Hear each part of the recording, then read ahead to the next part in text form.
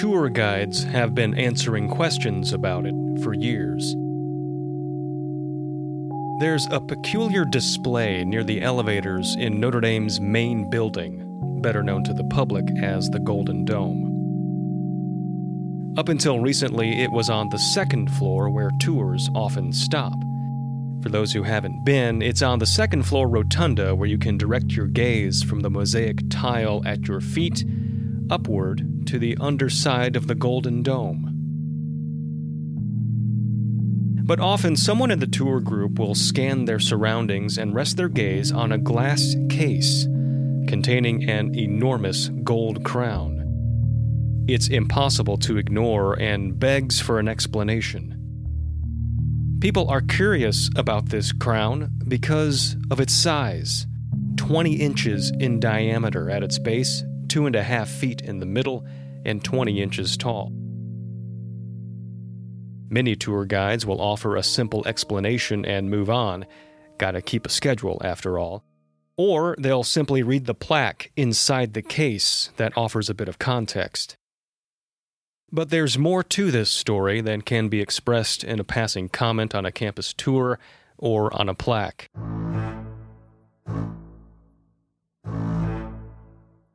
If you're curious about this large crown, keep listening.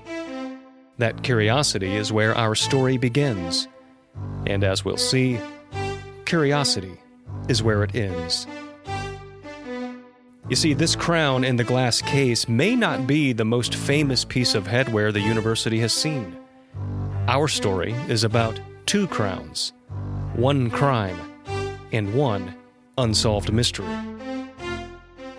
I'm Andy Fuller, and you're listening to a special episode of Notre Dame Stories, The Great Crown Caper.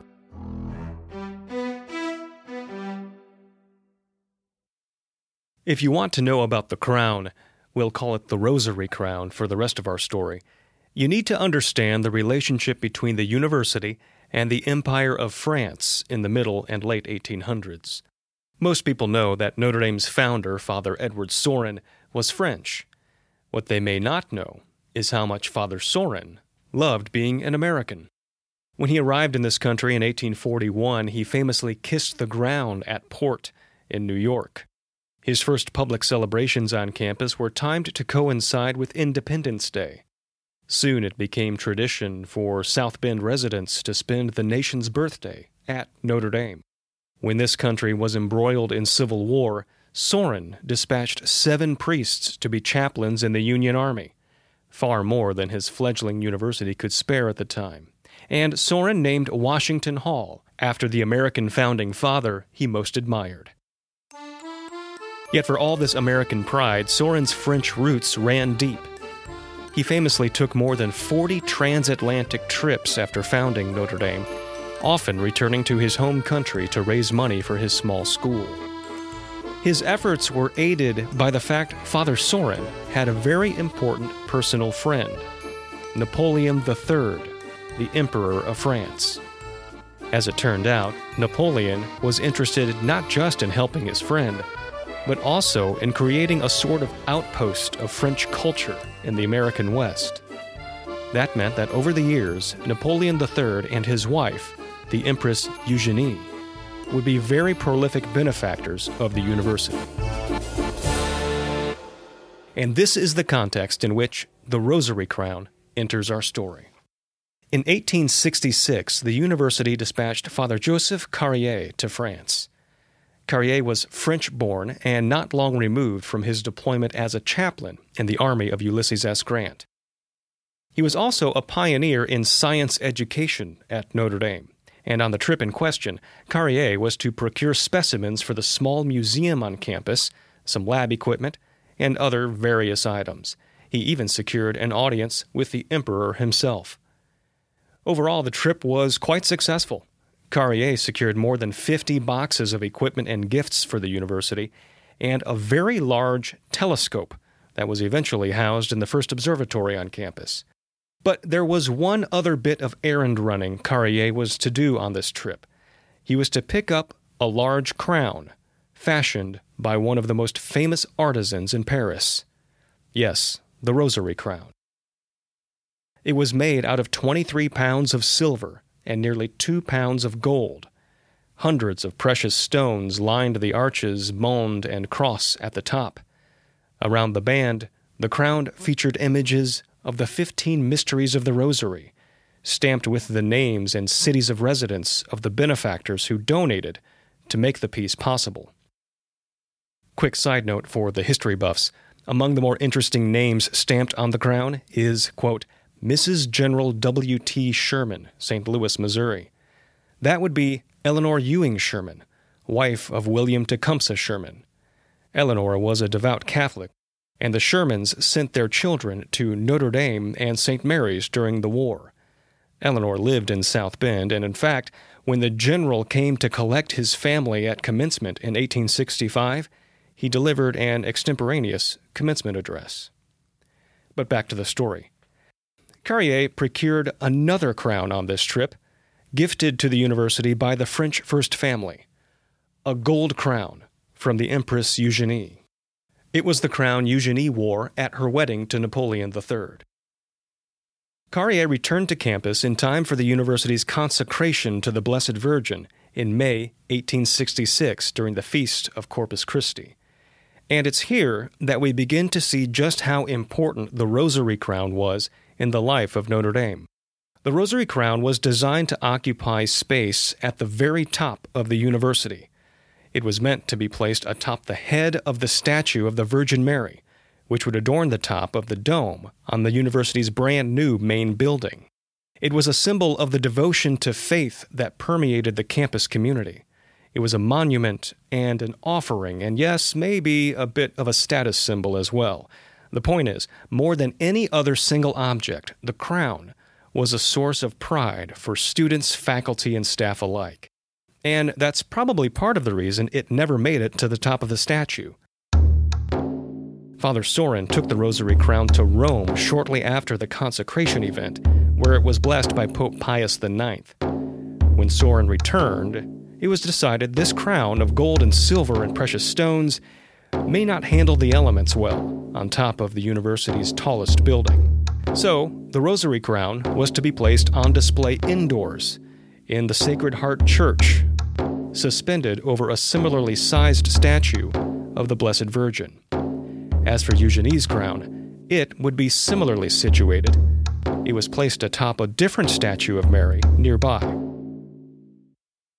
It proved to be a fateful choice. In April 1879, the main building burned to the ground. The crowns were safe in the Sacred Heart Church for now. The building now known as the Basilica of the Sacred Heart was a long time coming. In its earliest days, it was known as Sacred Heart Church, and it was seemingly always under construction or renovation. It took 10 years to build, with constant changes to the plans. By the fall of 1886, workers were adding the Lady Chapel to the north side of the church. During the work, a large opening was formed, over which workers nailed wooden boards in an effort to add a little more security. It didn't work. Early on the morning of October 6th, thieves pried the boards from the building and entered the church. They placed a ladder up against the wall and managed to take the Rosary Crown from its spot suspended above the statue. They didn't stop there. They managed to take a collection of other items: gold candelabras, a crucifix, jewels, anything that seemed valuable, including another crown. But we'll come back to that. The criminals made their way from campus south to downtown South Bend, and here is where the action starts to pick up. About 4 a.m., 2 off-duty South Bend police officers noticed 3 men walking near the Grand Trunk and Chicago train station.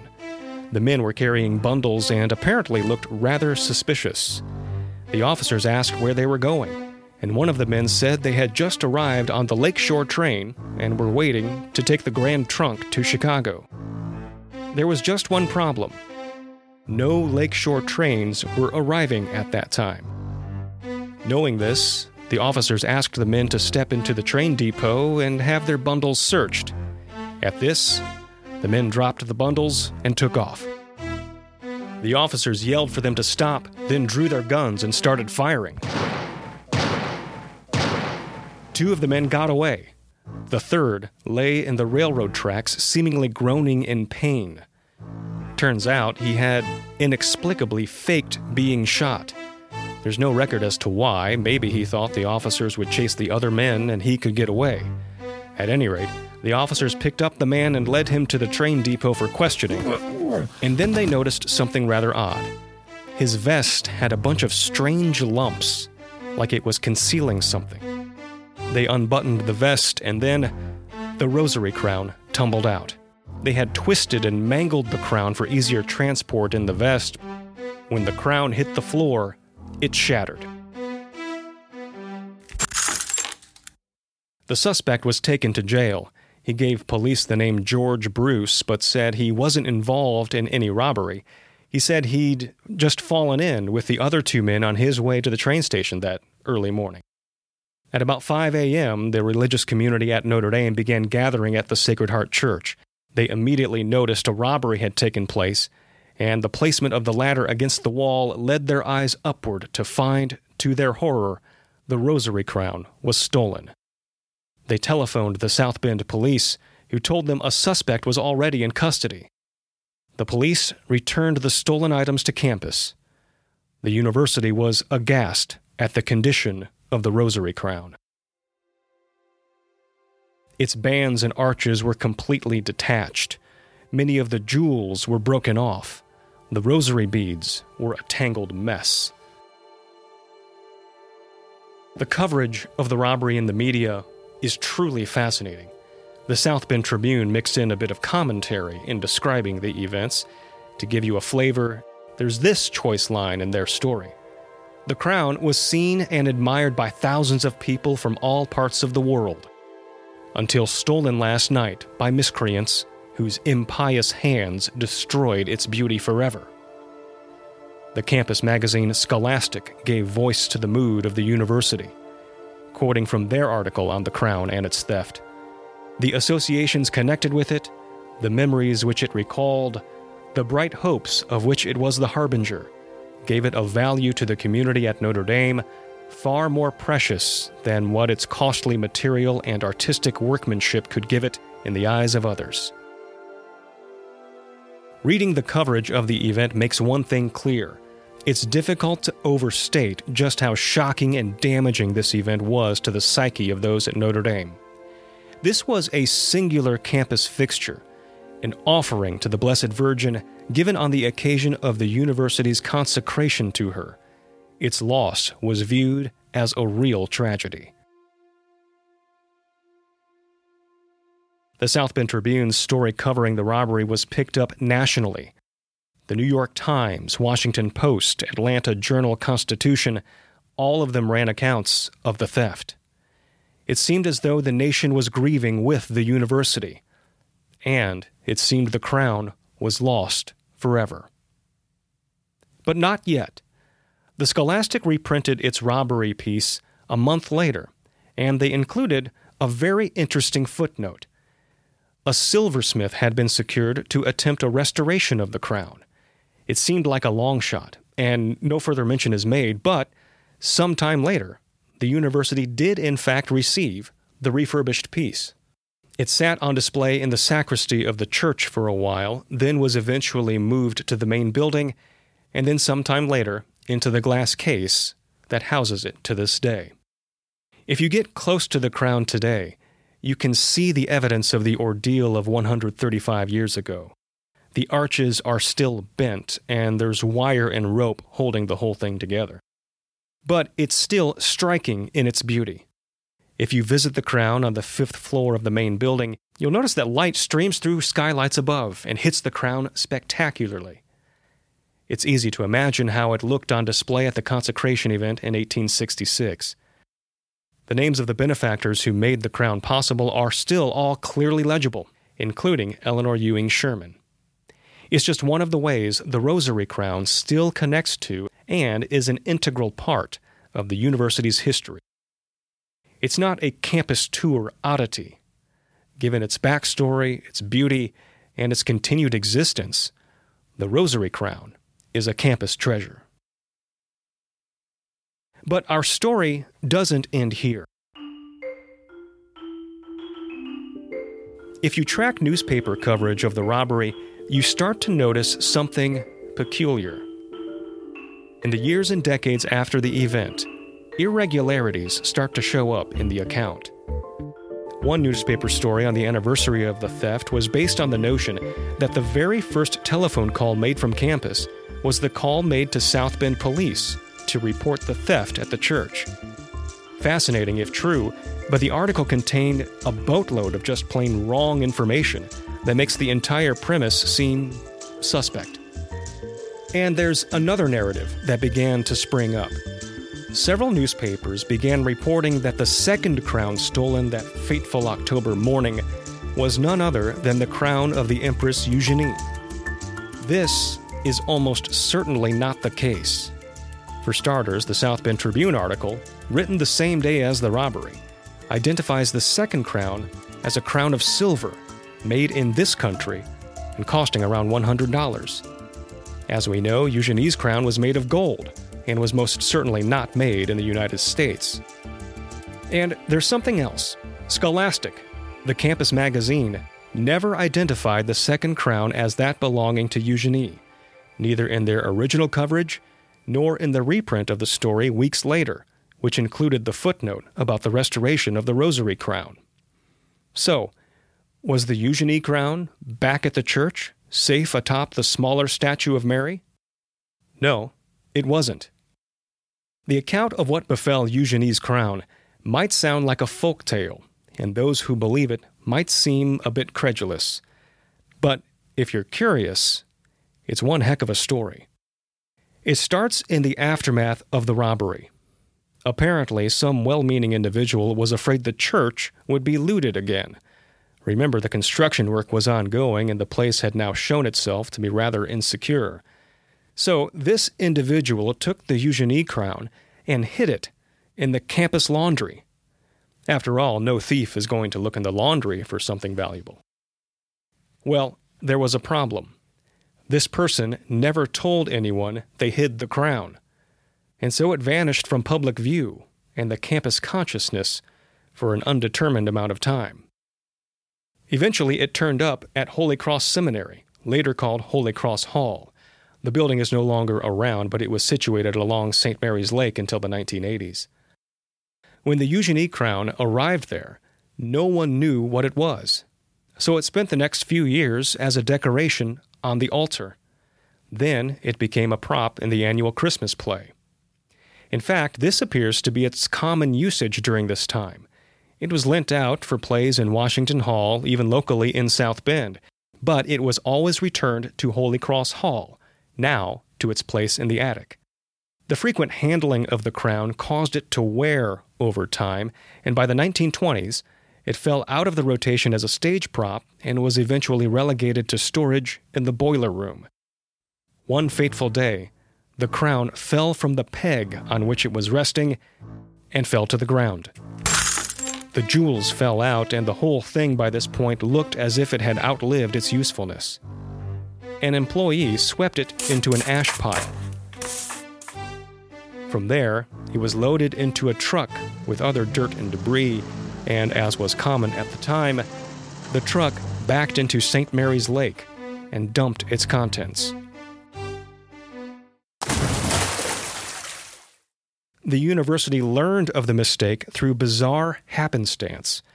The employee apparently scooped up some of the jewels before depositing the crown in the trash.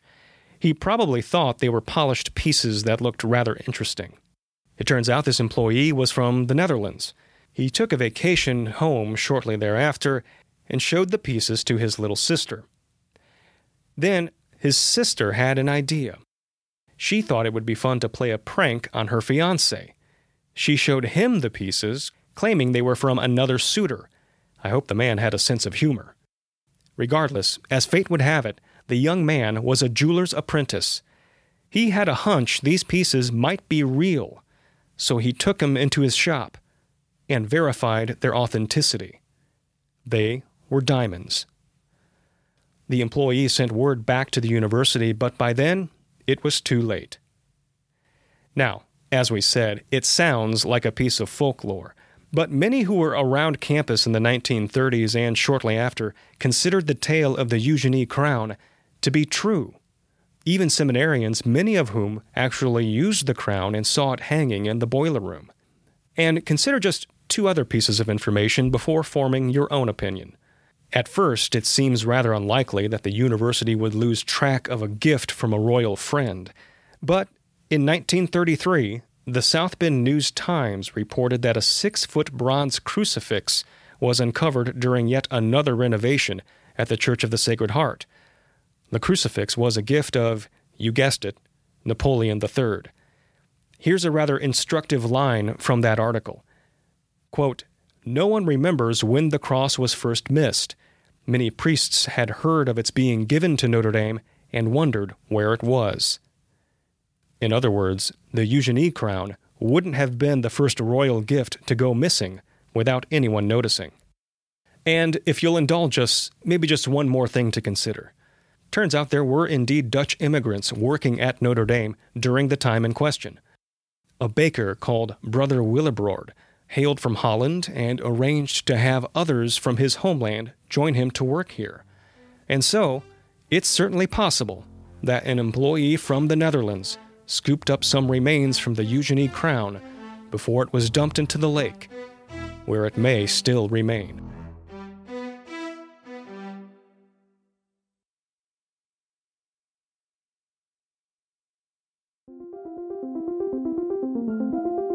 We hope you enjoyed this special episode of Notre Dame Stories. We'll get back to our normal structure next time. For now, just a reminder that Notre Dame Stories is produced by the Office of Public Affairs and Communications.